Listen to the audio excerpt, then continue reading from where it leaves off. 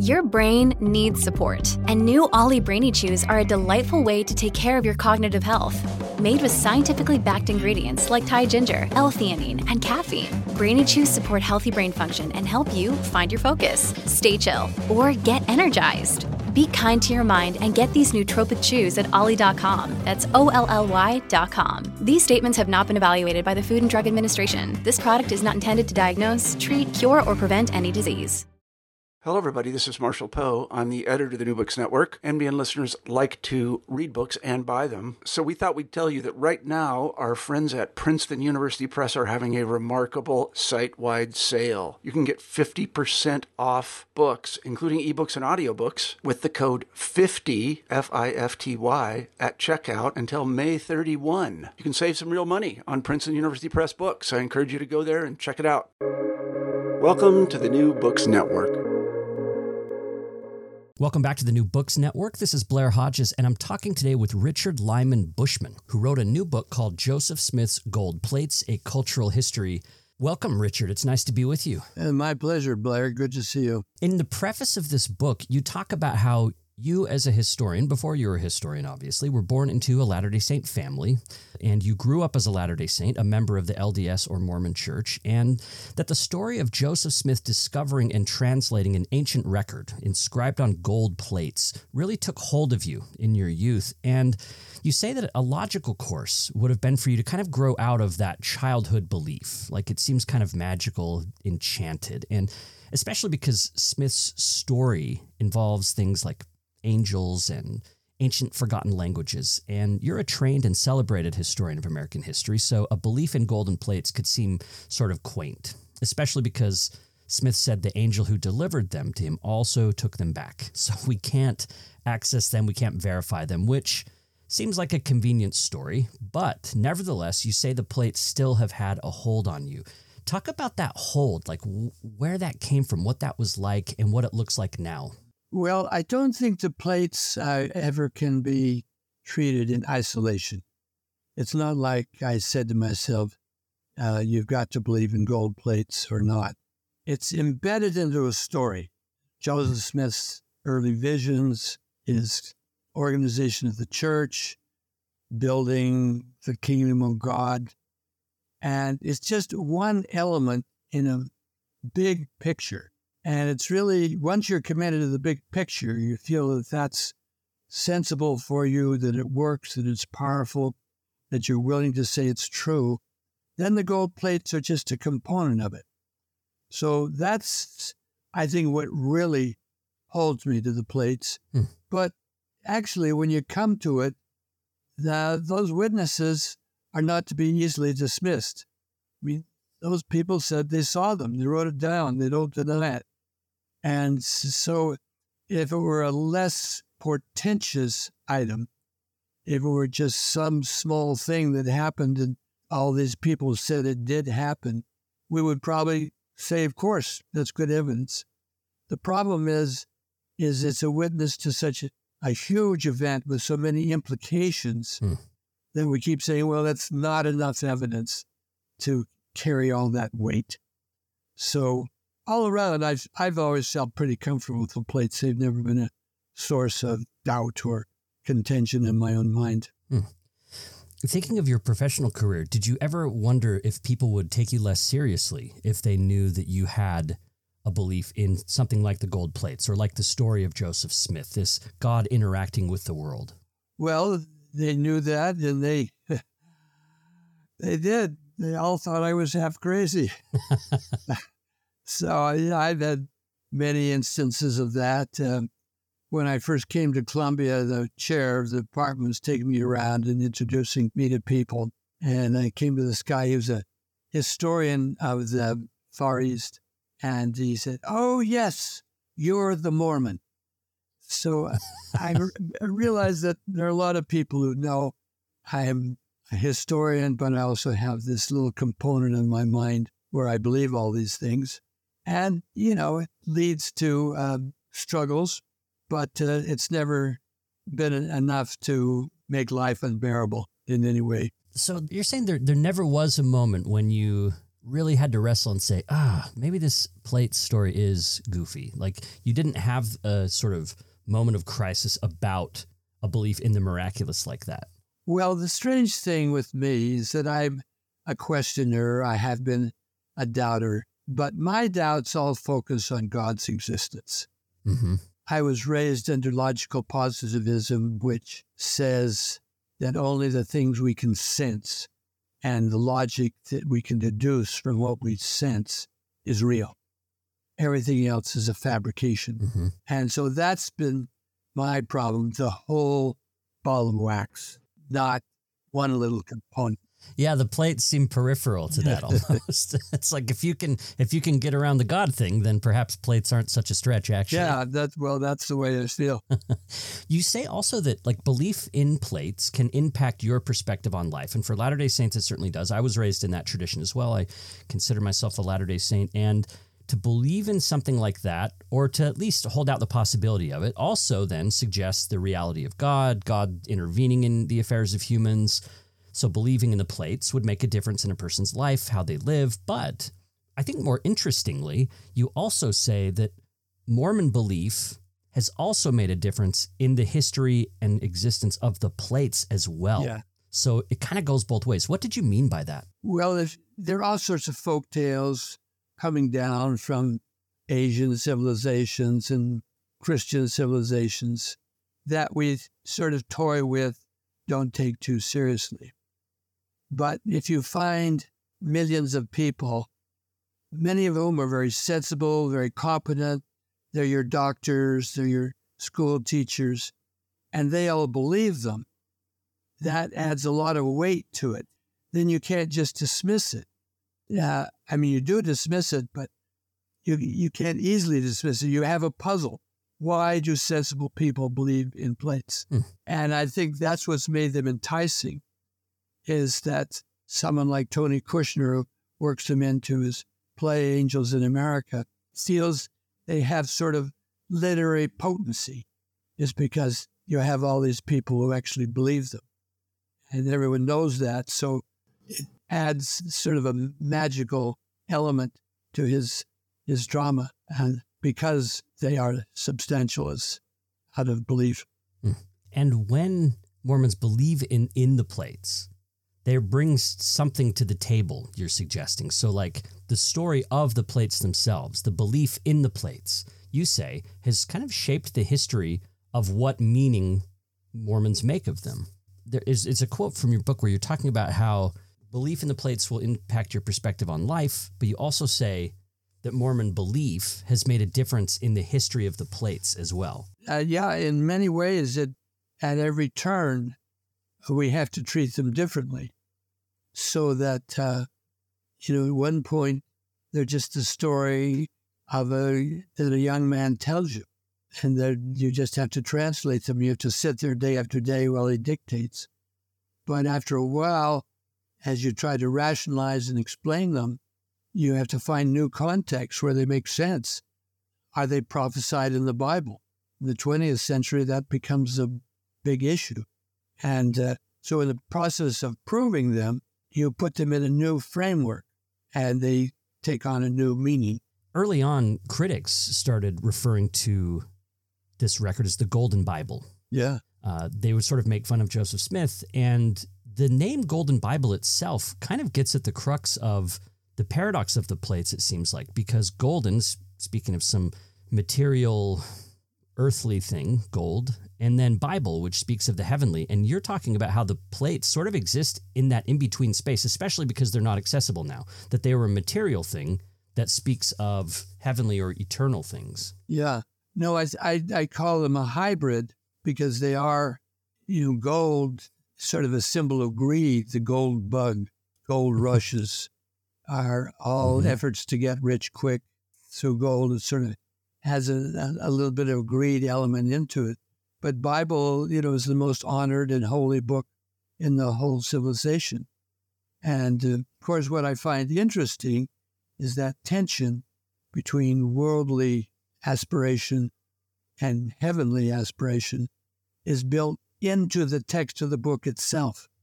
That's precisely the problem that the Nephite prophets have to deal with. Yeah. A people who are pursuing wealth and social position and so on versus the humble who follow God. And the collapse of the civilization essentially comes out of that ongoing tension. Yeah, it's really meta. It's very, the book, the medium is the message, as Marshall McLuhan would suggest. Yeah.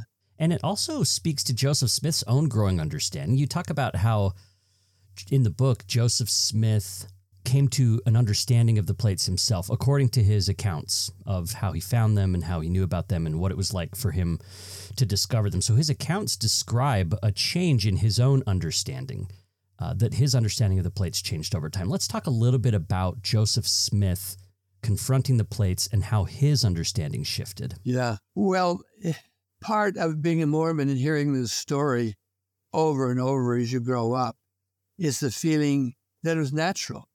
An angel appears to you, tells you there are plates buried in the hill, and you're to translate them. You hear that enough times, and you think, well, of course, if an angel appears in your room, your mission is laid out for you. But what we fail to be able to reimagine is the absolute absurdity of such a request. Joseph Smith had no precedent, nothing to, one, say that he could translate, and two, that you could find a historical record buried in the hill and that he was to work with it. So that's a problem just of sort of adjusting to that idea.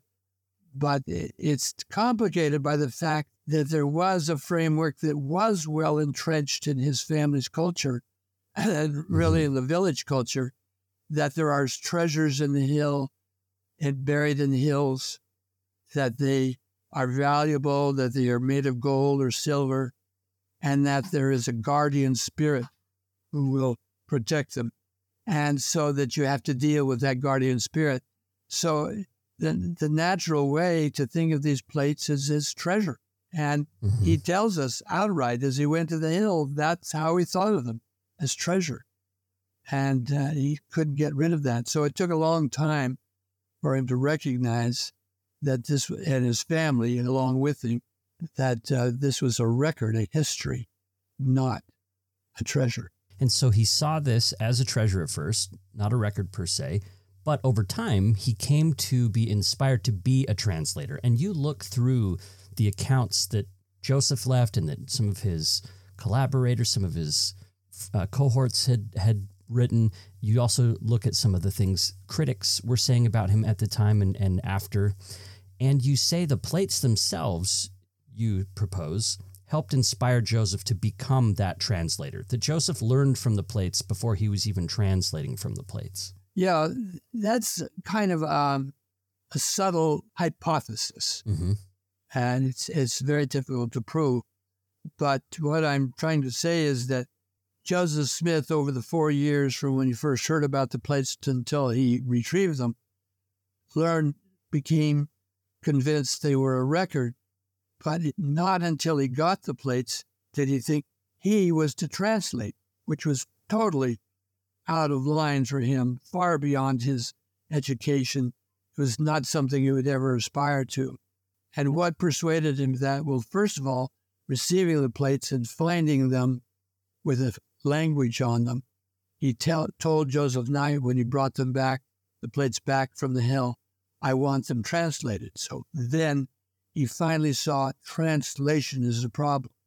And of course, it takes him a while to realize that he is to translate. He thinks he'll take them to learned men and they will help him translate or translate them themselves.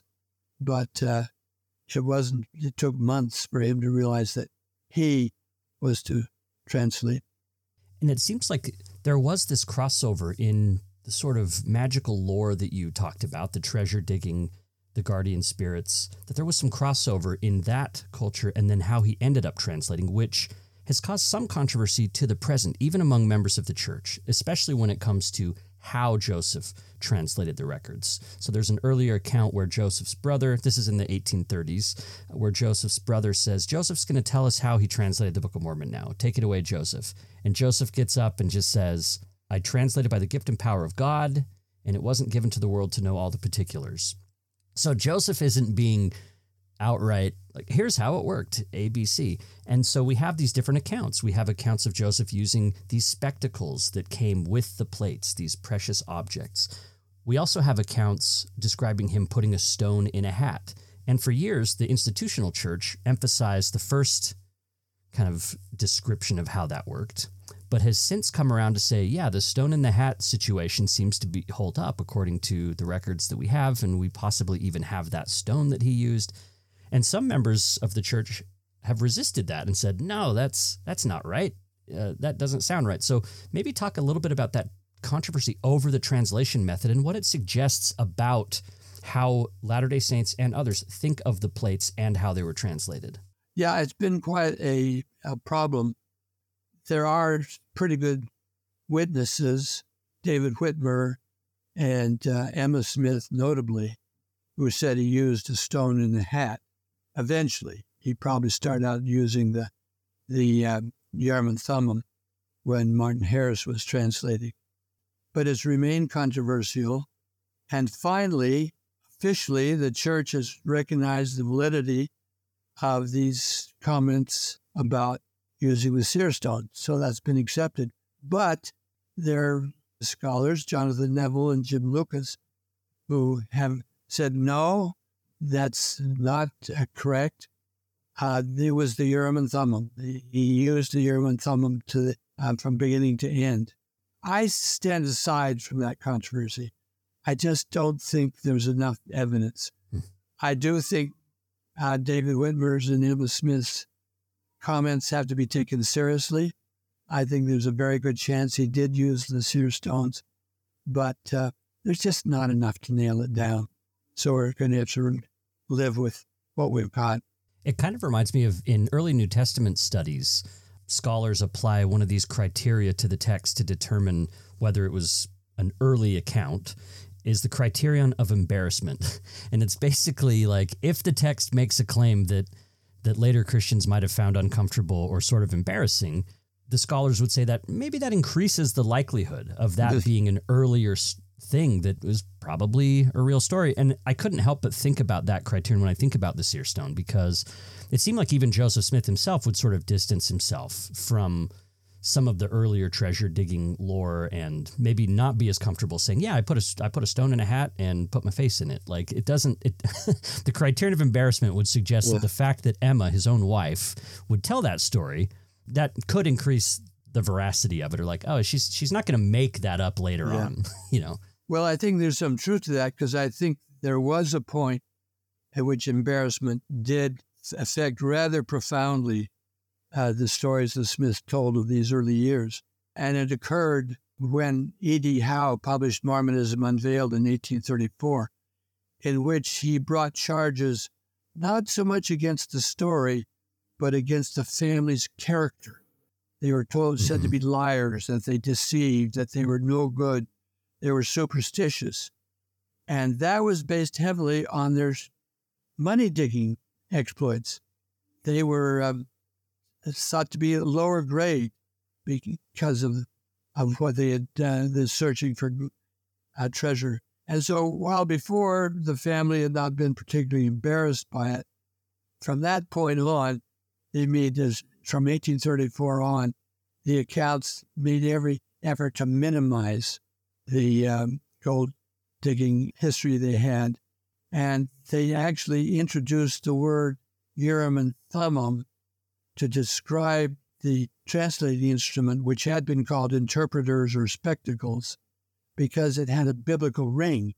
It wasn't a very good name, because in the Bible, the Urim and Thummim are two stones at the breastplate that the high priest put in his vest, as it were, in order to pass judgment on cases that were brought before him. They weren't really translating instruments at all, but they gave some dignity and some biblical basis to the stones. So after that, everyone used the word Urim and Thummim to describe the stones in order to sort of obscure the treasure-seeking roots of the thing. That's Richard Bushman. He's Gouverneur Morris Professor Emeritus of History at Columbia University, and we're talking today about his book, Joseph Smith's Gold Plates. a cultural history. Well, Richard, your next chapter looks at how the translation itself, how Joseph's Book of Mormon talks about the gold plates. The book talks about the plates a lot. You say it mentions the plates over 100 times. And what do you get from the Book of Mormon text itself about the physical record? Well, what interests me about the Book of Mormon is how explicit and detailed it is in describing the writing method, what materials were used and how was it done. You don't get any of that in the Bible. And the Bible doesn't describe what it's written on. If you were just guessing, you'd probably say parchment, but it's not really known. But the Book of Mormon talks about it as part of its own self-consciousness about editorial process. It's very much aware of people writing down the plates, passing them on to someone else, insisting that the record must be kept. So it's a book whose editors are describing the process they used to put the book together. And that's something you don't find in the Bible, but is everywhere in the Book of Mormon. Right. And what does that suggest to you in your wider story of looking at the cultural history of the plates, that the record itself is so self-referential? Well, I find it peculiar that it should be, especially because concurrent with the development of the Book of Mormon, there is this movement sometimes called the higher criticism, which is questioning the methods by which the Bible was written. So the very questions that the Book of Mormon is explicit about are the questions that scholars are asking about the Bible, in which the Bible is silent on, but which they're able to sleuth out and devise a system saying that it's an editorial work. Various manuscripts are blended in one way or another. Transition points are inserted and so on. And that process, which seems shocking to standard Christians who thought every word was inspired and just came from God's mouth to the written page, they felt uncomfortable hearing about the process. The Book of Mormon is very explicit about, quite openly. And so I think, in a way, it confirms the higher criticism description of Scripture as a historical document created by real historical figures writing down their experiences with God. And the next chapter of the book talks about the impact that the plates had on the lives of Joseph Smith's family and friends.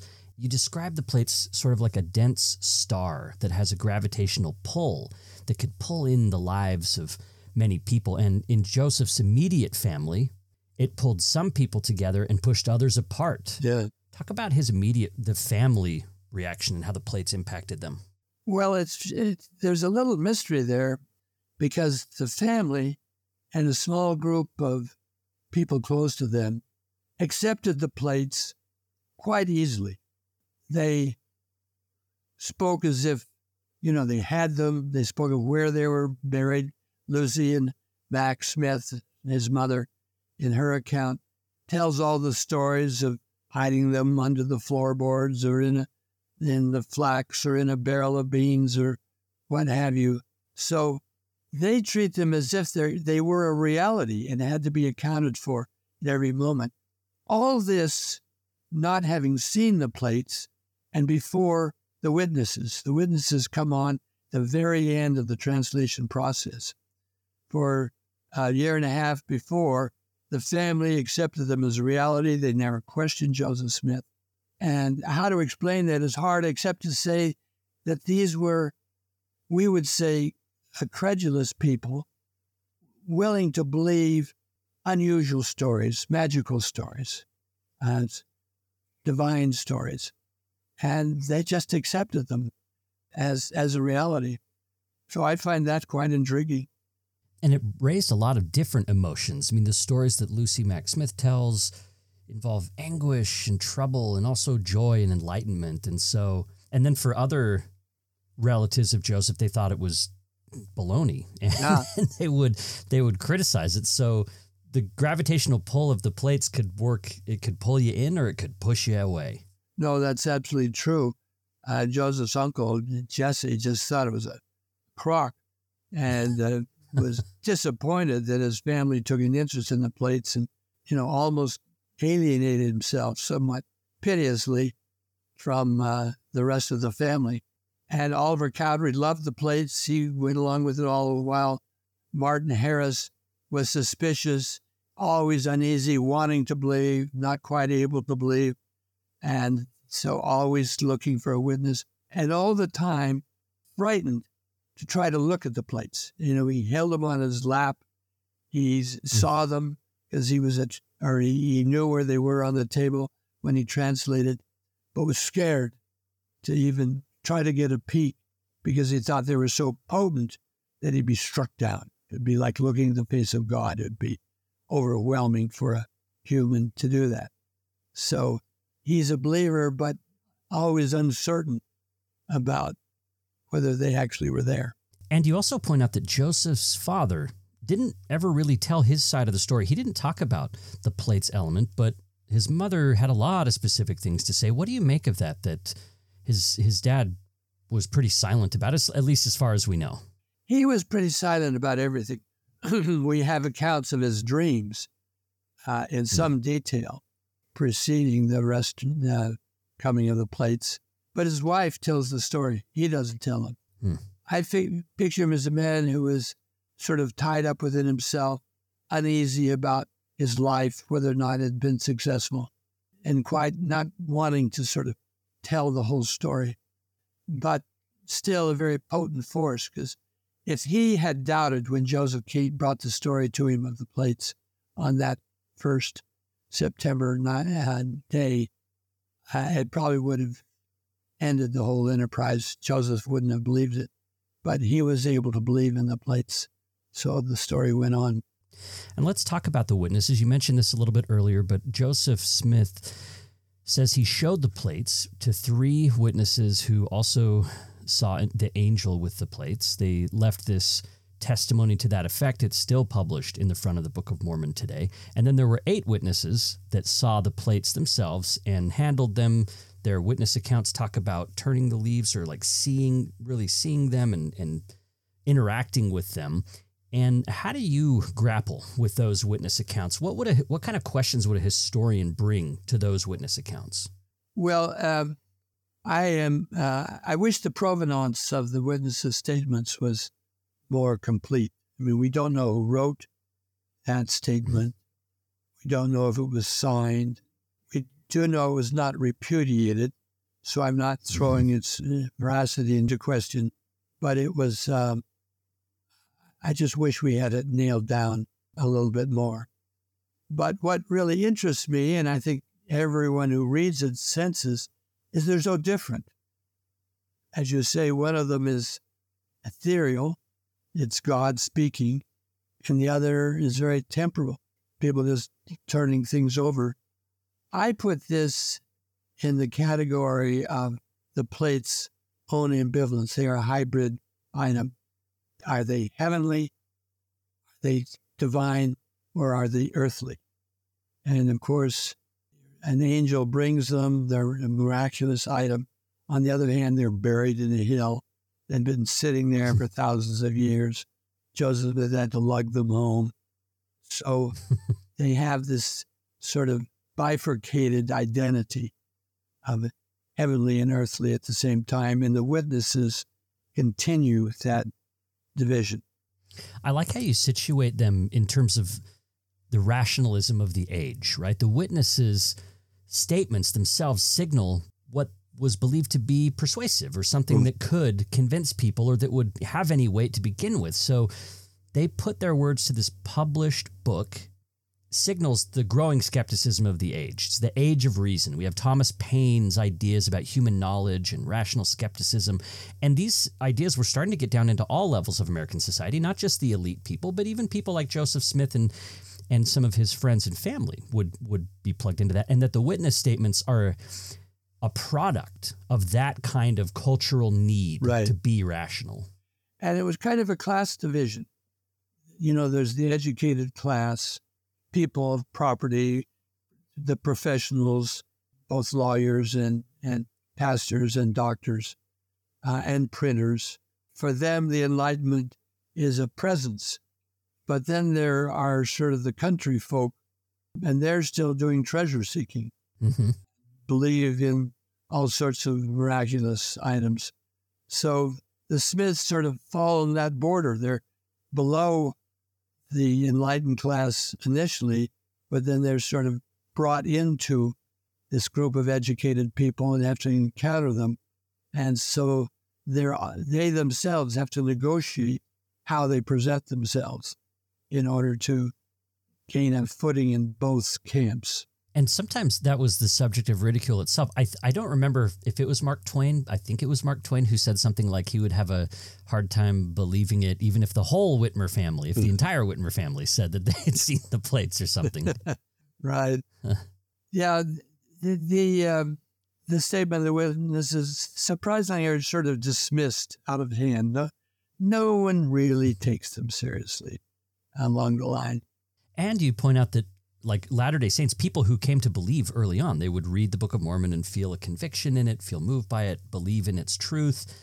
They weren't going around with the witness accounts, showing them around. Like, hey, check these witness accounts out. Like, believers themselves were not really focused as much. Not just critics that might not have been convinced by them, but believers themselves kind of maybe overlooked the witness statements or held them to the side. Yeah, very rational people like John Corll or Parley Pratt, when they joined the church, they mention the witnesses, but they don't put their weight on them.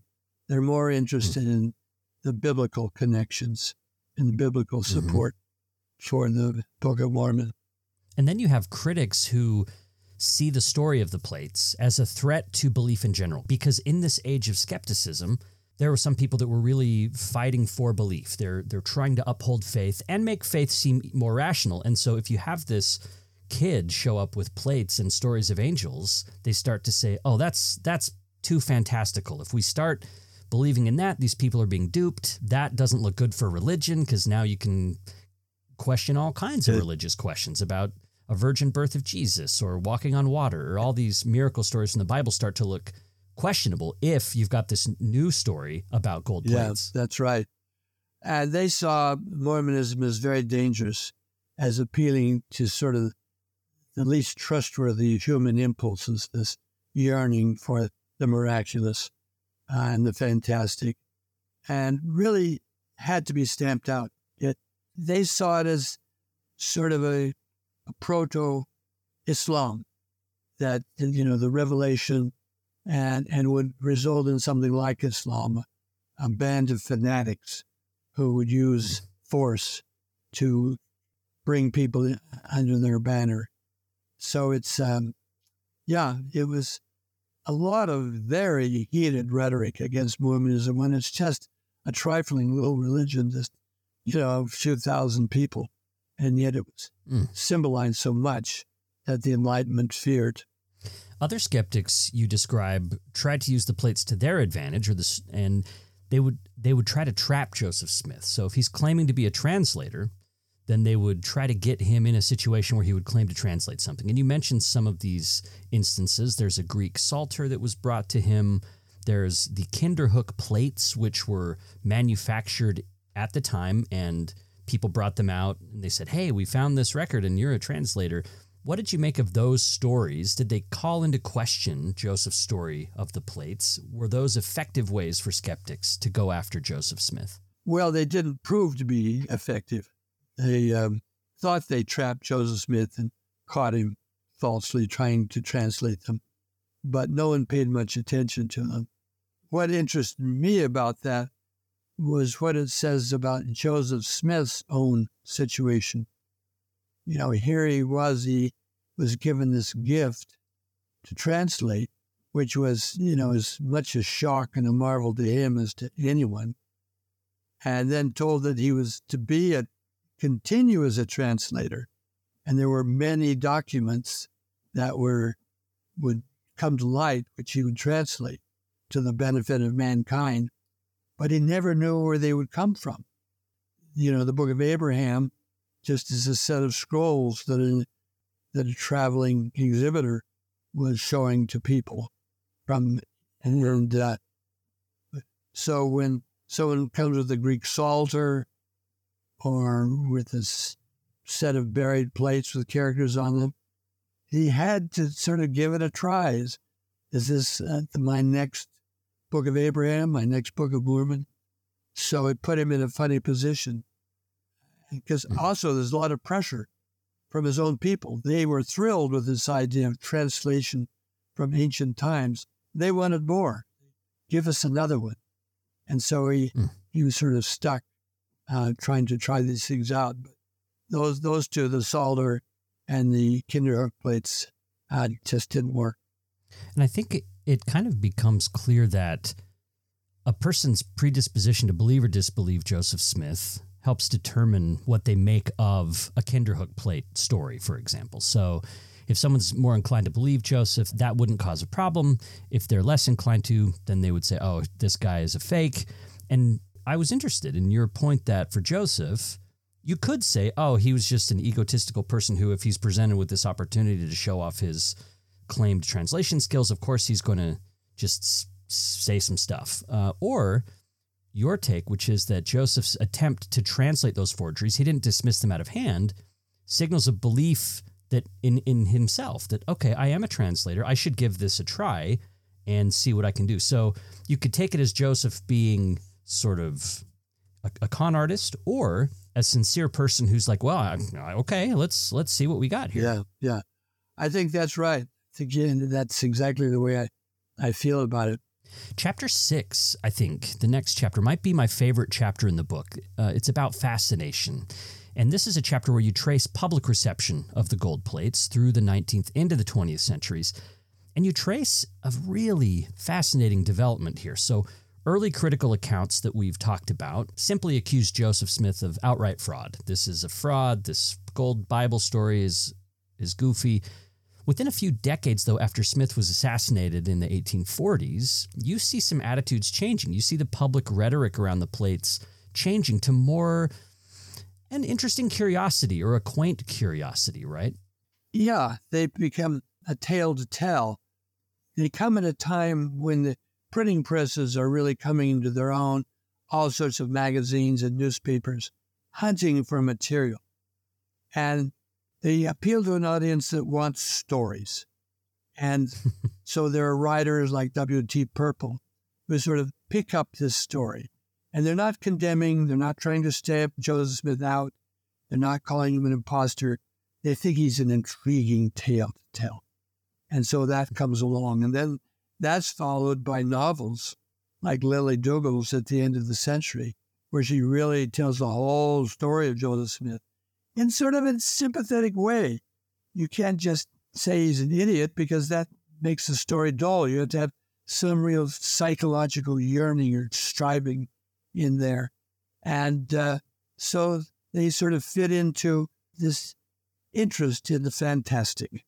And Joseph Smith is very helpful, a very appealing story for them. I loved that arc, seeing the vitriol and sort of anger and panic of the first encounters with the plates, moving into this curiosity, curio cabinet situation, and then moving into a more psychologically complex and interesting literary approach to Joseph Smith. None of those people saying Joseph literally had plates or was exactly what he said he was, but becoming more sympathetic over time. And Lily Dougal's was especially interesting to me. I'd never heard of this. The novel she published in 1899, The Mormon Prophet. Where did you find Lily Dougal? You know, I think it was just a Google search of some sort. I can't remember how I stumbled onto her, but I was surprised too that we've never seen her before. Right. Because, you know, she was a notable figure, you know, a minor novelist, but respected, and a serious religious person. And she took Joseph Smith very seriously. She wanted to understand him. I saw her, I mean, she's not really in the same vein as Fawn Brodie, a later historian who wrote a biography of Joseph Smith, but there was some similarities between Lily's take and Fawn's. Maybe talk about some of those. What stood out to you between what Brodie and Dougal were doing? Well, I think they are in a succession. They belong together.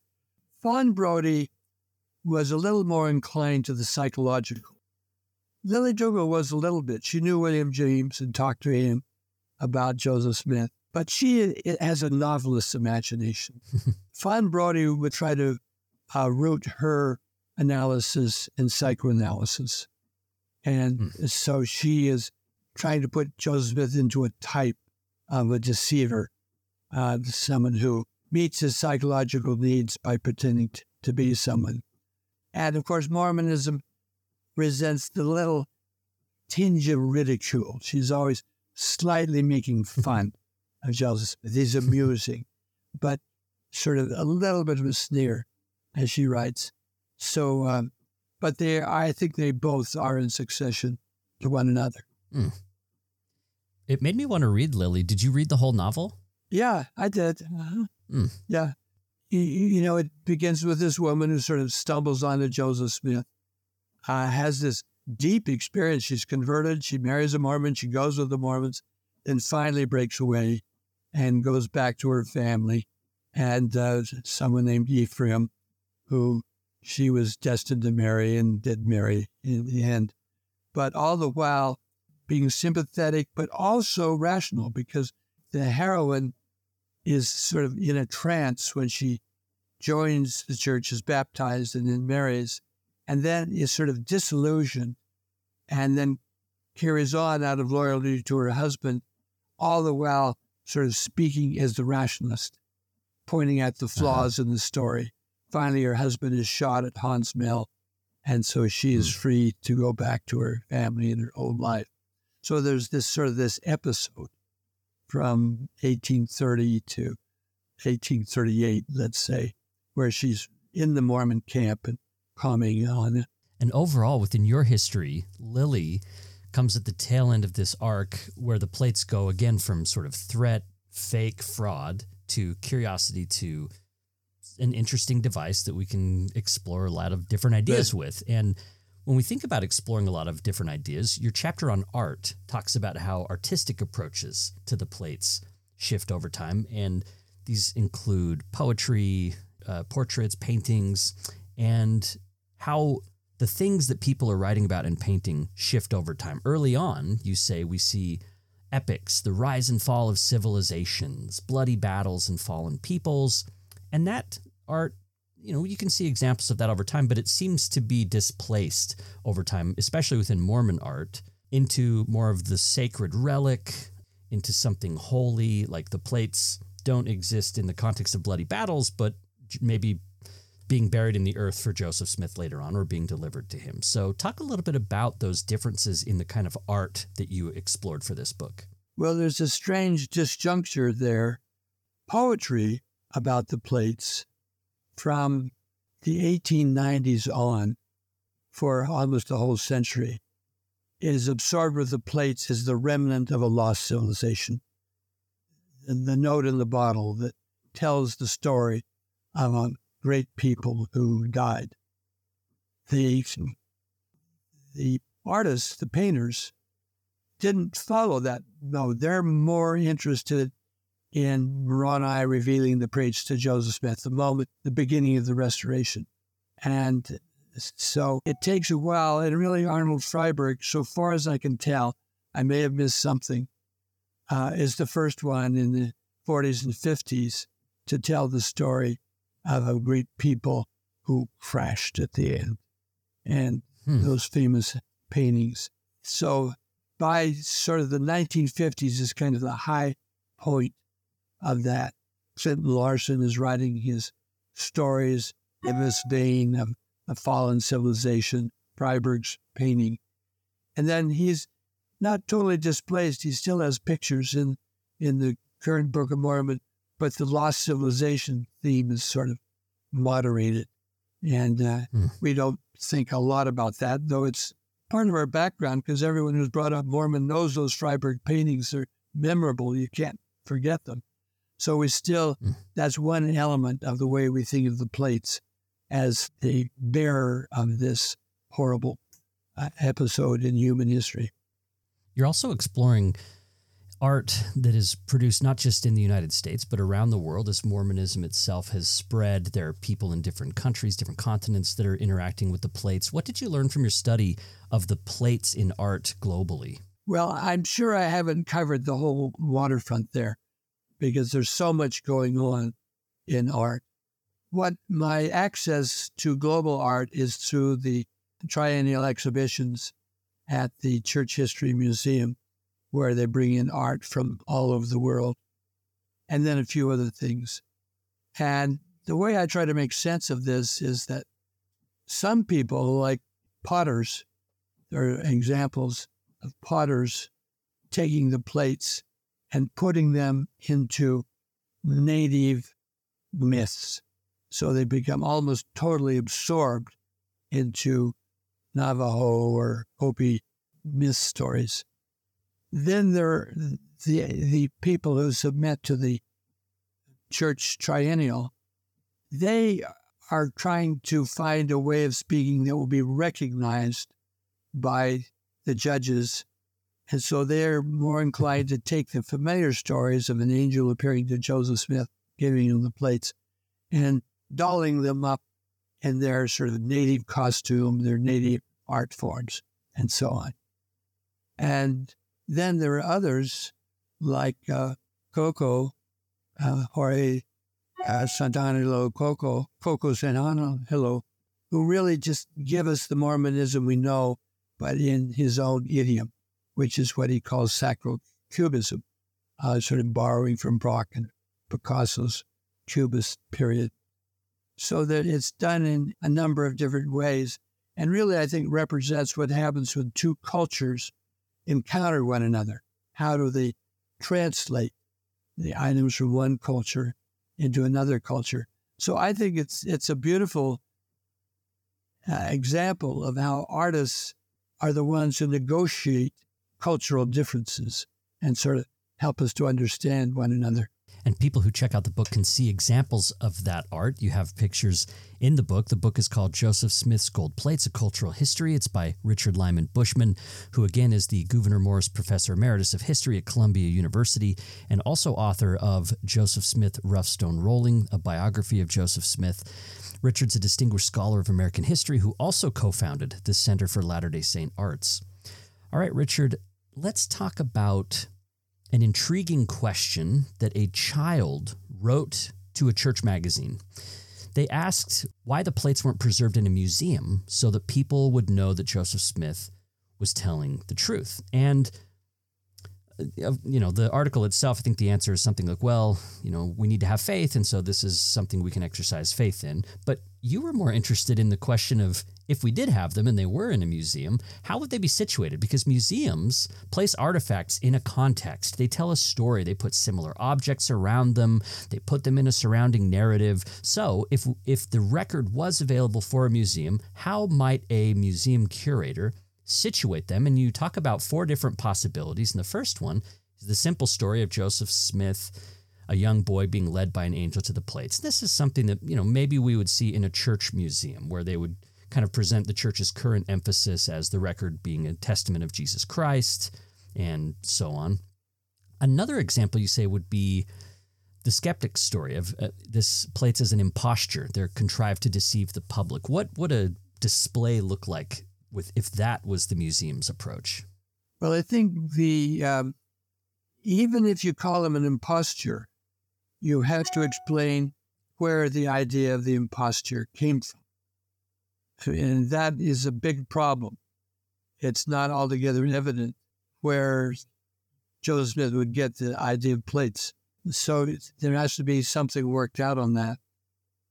And the people who have dealt with that question want to say that they were sort of a psychological need, or they say that they grew out of his treasure seeking. And so I think and I sort of accept that argument, they were connected to his treasure seeking, you would have to somehow put in the display, along with the plates, examples of people seeking gold coins and what they did at night in order to discover treasures in the earth. So you somehow have to evoke that. So maybe some like old rusty shovels from the time, right. Some dirt from the hills, some maybe some artist depictions of the mounds that people would dig through, things like that. So I think that would be the best way to talk about them as a fabrication of his. And you say that it is sort of connected to that.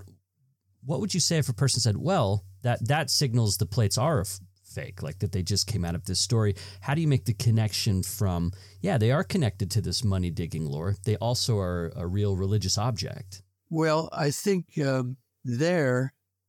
I think you have to, of course, the witnesses would be part of the exhibit, that they actually saw the plates. But I think more descriptions of the plates in the Book of Mormon. The Book of Mormon really invents the plates. It's one thing to say, there are gold plates with treasure on them. But the Book of Mormon elaborates who made them, what was written on them, how were they passed down. And so if Joseph Smith is making it up, he didn't make it all up before 1827. There's a lot going on when the Book of Mormon is being written. And so I think some of that, of passages from the Book of Mormon, would have to be tacked on the wall nearby plates. And if they wanted to situate them as an ancient artifact, then what about that? What could be placed alongside it? Are there things that match the idea of these metal sheets with records on them and so on? Well, of course, that's sort of a small industry, maybe not a small industry, a big industry, that people, frustrated by the fact that the Bible doesn't speak of gold plates and there's not a lot about it in history, have searched, scoured the earth, and especially the area of Palestine and nearby for examples of writing on plates. And there have been many found. They don't quite connect. They don't tend to be long histories. They tend to be memorabilia or a memorial to a great event, a transaction, or a great king's conquest or something of that sort. But you would want to show many examples of writing, including examples of writing in Latin America, around Colombia and Venezuela. There have been found artifacts written on gold, or tumbago, which is an alloy of gold, talking about the people. So yes, that would definitely be part of the exhibit. When you're situating the plates alongside other kind of sacred records and relics, you talk about how they kind of stand alone. You compare them to Moses' stone tablets. You talk about the Tibetan Buddhist terma, which are these texts that are said to be buried in the earth written by a great master, that are later dug up and translated by a contemporary in sort of a Joseph Smith-like story. But when you think about those contexts, you still say the plates remain unique. Yeah, well, I'm saying two things at once there. They don't quite fit. They're not quite like the tablets, as we all sense. They're not like a relic, which has a different function. Relics are to gain the powers of heaven through a saint who is associated with the relic. And the terma, the substance on which they're written, whether a leaf or bark or whatever, is of no import and is very temporary. So they don't ever fit perfectly. But what I really want to say is, through the history of world religion, there have been objects that have borne messages and have promised contact with the divine. And the Book of Mormon sort of is one, not completely parallel, but similar. It sort of belongs in that large contingent of holy material things. It seems like each of those things kind of stands alone. Maybe the Quran as well. There's this idea of the eternal Quran that existed, that was sort of given through Muhammad. So an idea of a text that exists just eternally in Allah's existence or whatever. So each of these, the terma, the stone tablets, the plates, they all kind of have their own things that kind of set each of them apart. That's right. But I think the plates, one reason they seem so weird to people who just stumble across them, is that they don't have a category for placement. where do you locate if you're just someone who stumbles across Joseph Smith stories? And I'm hoping to provide a context that doesn't really explain everything, but allows you to say, yes, well, that's what religious people do. It's like visions. The first vision does not stand alone. It's much easier to understand because all sorts of other people had visions of God and Christ and angels. So it's a matter of recognizing the global world religious scene and finding a place for the plates. That's Richard Bushman. We're talking about Joseph Smith's Gold Plates, A Cultural History. We'll take a break and be right back with more on the New Books Network. Is it that late? Dad'll be here any minute. Better tell Mother she's needed in the kitchen. Yes, the classic nuclear family. Dad, mom, 2 kids, a white picket fence, and everybody knows their role. I grew up believing this was the one right way to be a family, and I believed that until I started getting to know real people who didn't fit that mold. We're watching this old nuclear family model explode in real time, but we don't need to hit the panic button. We can let curiosity lead the way. I'm Blair Hodges, host of Family Proclamations. I'm on a quest to find out everything I can about family, gender identity, and sexuality, and I want you to join me.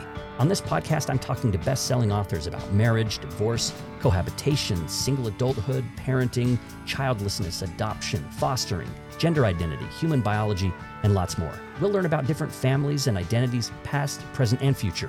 So please get ready to surrender old stereotypes and embrace new perspectives. There's no single way to be a family, and every kind of family has something we can learn from. Check out Family Proclamations anywhere you get your podcasts and at familyproclamations.org. Presented by Fireside with Blair Hodges. Dinner time. This is the time for pleasant discussion in a thoroughly relaxed mood. Welcome back to the New Books Network. This is Blair Hodges. We're with Richard Lyman Bushman today talking about his new book, Joseph Smith's Gold Plates, A Cultural History. Richard, let's talk about re-enchantment, something that scholars have been fascinated by over the years. A century ago, there was a German sociologist, Max Weber, who said that as education grows, as rationality spreads, the world becomes disenchanted. And other scholars more recently have argued that enchantment persists in a lot of places. It's not just a story of enchantment going away. So this question is a two-parter. First, how do you define enchantment?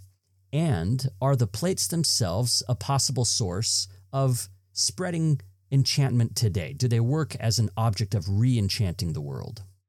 Well, it's a lot of people who would associate themselves with enlightenment, with scholarship, with sensible, modern reason, believe that enchantment is a useful idea. It's useful as a way of hypothesizing some great force, some spiritual force that brings people together. It could be humans who, we have a kinship with the South Pacific or Africa or East Asia because we're all humans and there's something that unites us. So that is one way of saying enchantment is useful as a way of thinking. Another way of thinking is that there's some force like this that unites us with nature, that we have to respect trees and animals because somehow we're all part of something. So re-enchantment nowadays means hypothesizing spiritual forces that bring us together. In most areas, those who advocate this line of thinking don't necessarily want to go back to standard religion. They're not going to talk necessarily about the resurrection of Christ or the parting of the Red Sea or the gold plates. So I'm not sure that the gold plates have a role, but I think in some general way, the Mormon way of thinking that presumes there are powers beyond our normal senses that prevail upon the world, that create the world, that link us as brothers and sisters, and which allow for the appearance of gold plates. There's some kindred spirit between us and those who are enchanted, who believe in the revival of enchantment. So I'm not sure that the gold plates themselves will ever figure very largely in the re-enchantment movement, but they are a signal that we are kindred with those who favor bringing back enchantment. For you, over the course of this project, did your view of the plates in general change? How did doing this project impact your own experience? Because you approach it as a historian, but also hold the plates as a kind of believer. So how did you change in the course of this project, which you've been working on for, I think, a decade at least, right? Yeah. I think what most interested me was the problem of conceptualizing the plates. You know, when you're brought up Latter-day Saint, plates are just there. You know, think about them. They're a problem. Why can't we see them? Are they really real? And so on. But how you can see them, where they fit, had never occurred to me. And realizing that they are problematic and that people have adopted many ways of thinking about them. That has been very interesting to me, sort of loosening up the grip of my Mormonness and seeing that other people could come at them in quite different ways. Mm-hmm. And that's interesting. You know, the plates call forth the imagination of a lot of people in order to find a way of making sense. It was fun to see the questions and concerns and beliefs that people brought to the plates as they tried to make sense of that story. Yeah. And as you said, I also found it really interesting to see so many different ways that people accounted for them. Right. I think so. When you think about this book project, how do you situate it within the overall arc of your career? How does it align with the kind of work that you've done before? How does it make sense within the work of Richard Bushman? I'm becoming a little more self-conscious about myself, partly through people asking questions like you're doing right now. But I realize that what interests me is just what we've been talking about, locating events, people, objects in their culture, because nothing stands alone. Everything is connected in some way or another. And that's what I've been doing. Is, you know, when I wrote my first book about revivalism, the Great Awakening, I was trying to say, what's going on in society? What bears on all the people who go through the Great Awakening? And the same is true for the book on refinement, which talks about the material world, you know, mansions and fine clothing and dancing and street and city design. What is the culture that affects decisions, gives value to what's been done? And so the gold plates is exactly that. It just carries on that methodology into an object that's important in my life. I will add one more thing to that and another side of it. For some reason, when I write about my own people, my own faith, my own tradition, I'm attracted to difficult problems. You know, Leonard Arrington began writing about Mormonism in a way that was meant to make sense to the world at large. And the Great Basin Kingdom is a masterwork of that. But it's about the economy. And others who wrote, you know, they write about railroads or this or that. I wrote about Joseph Smith, so I had to take out all his revelations, the first vision on down. And so I was willing to try to make a context for that. And then for this book, I take the most problematic and troublesome part of all his revelations, the gold plates, and try to make sense of that. So I don't know if I'm trying to pursue my own struggles or my own concerns about my religion, but I want to sort of dig out the most difficult problem and try to cope with it. And maybe describe the difficulty one more time, because when some people hear about Joseph Smith and think about difficulty, they might think about something like revelations about polygamy, right? Yeah. Or things that are troubling to the moral consciousness of people today. So when you're talking about the plates as a problem, it seems like you mean that in a really specific way about what problem they are. That's right. I'm less concerned with social problems like polygamy, like gay marriage, and so on. I have to deal with them, but they don't intrigue me. What intrigues me is reality. What are the things that are real? It goes back to my original concern about, is God real? I want to know if the manifestations of God in my own particular faith and the revelations of things holy and unseen, if they are real. So that's what I've focused on. Even then, it seems like for believing Latter-day Saints, the possibilities are still open if you even accept the plates, because Joseph's story, Latter-day Saints tend to tie everything together. If he said this and this was true, then this is true and this is true. Melissa Inouye, a friend of ours, has described it as Christmas lights, that if you pulled one of the Christmas lights out, the whole string can go out. So if you pull the plates out, the whole Mormon string goes out. If you were to pull polygamy out and say, oh, Joseph was wrong about that was him being lustful and whatever, you pull that light out, then the plates lights go out. And it seems like that's not necessarily the case for you, that you would say Joseph could be accurate about the plates and maybe inaccurate about other things. And the story the Book of Mormon tells also includes that this is a scriptural record that says it has mistakes in it. This is what's interesting to me in the Book of Mormon is the text itself says, look, there are mistakes in here. Forgive us for those. Be glad to God that you can see those. So it seems to me that you're not like, if the plates are real, everything else is right, but rather if the plates are real, wow, the plates are real. Yeah. You know? Well, if the plates are real, and one more step, there are supernatural forces at work in our experience. But I agree with you entirely. It doesn't mean that Joseph Smith never made an error in his life. So we have to live with that.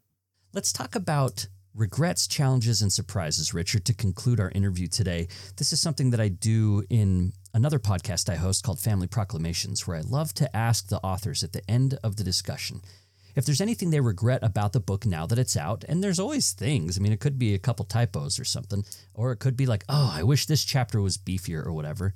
So I ask about that. I also ask if there's any main challenge that they faced in the course of writing their project, or if there's something that surprised them most. And we kind of spoke to that one. I asked you about like how you changed in the course of writing this book. So if you have any regrets or challenges that are interesting, that I'd love to hear about those before we go. Well, I have a response that was true for Rough Stone Rolling as well. I always feel that within my subject matter, there are depths I have not plumbed. And I can't necessarily describe what they are, or I probably would have written about them in the book. But, I always feel like Joseph Smith's character, there is something deeper and more interesting. If I would have thought about it another 20 years, I could have discovered. And the same with the plates. I mean, they imply so much, and they're so mysterious and I think wonderful that I feel a little bit pedestrian in my treatment, try as I would to get one more layer of meaning. So I would say that's my one uncertainty. And I do have this view that the more you think about something, the more you see. And if I would have spent another couple of years, I would have seen more. But on the other hand, if I would have spent another 20 years, I would have seen more. So eventually you just have to give it as it is and hope for the best. That's Richard Lyman Bushman. He's Gouverneur Morris Professor Emeritus of History at Columbia University and the author of many books, including the ones we mentioned today, Joseph Smith, Rough Stone Rolling, and Joseph Smith's Gold Plates, A Cultural History. He is a distinguished scholar of American history who also co-founded the Center for Latter-day Saint Arts. And one more very trivial question, Richard. I swear I saw a cover of the book somewhere that said Joseph Smith's Golden Plates. Am I making that up, or was there a possible different title happening and it went from golden to gold? I don't think so, but the distinction was a source of terror at one point. I never even raised the question in my own mind about gold versus golden. And I know it means a lot to some people who insist if you say gold, it sounds like it's pure gold, which would be very difficult. If you say golden, it's an alloy, which most people now believe it was an alloy. And the fact that I used gold plates, I thought, geez, should it have been golden? And so I went back to all the early accounts by Joseph Smith of how those plates were described. And he invariably used the word gold. So I felt like I'd escaped that error. And so I'm willing to stand by gold plates. I think that really speaks to the fact that the plates can really get people wrapped in. Those two letters, EN, like taking those away or including those can mean a lot to people. And the plates themselves really have that, again, that gravitational pull that you described. Yeah, that's true. Well, Richard, thanks a lot. This has been a lot of fun. The book was great. I want to say personally, I just love spending time with your voice. Reading the book was so enjoyable, especially on that level. It's fun to spend time with you and be in your head with you. So I really appreciate you sharing your gifts, sharing your skill and your craft, and sharing your stories. Well, I'm very pleased. I still have appreciative readers, Blair, and your opinion I value as much as anyone's. Thank you.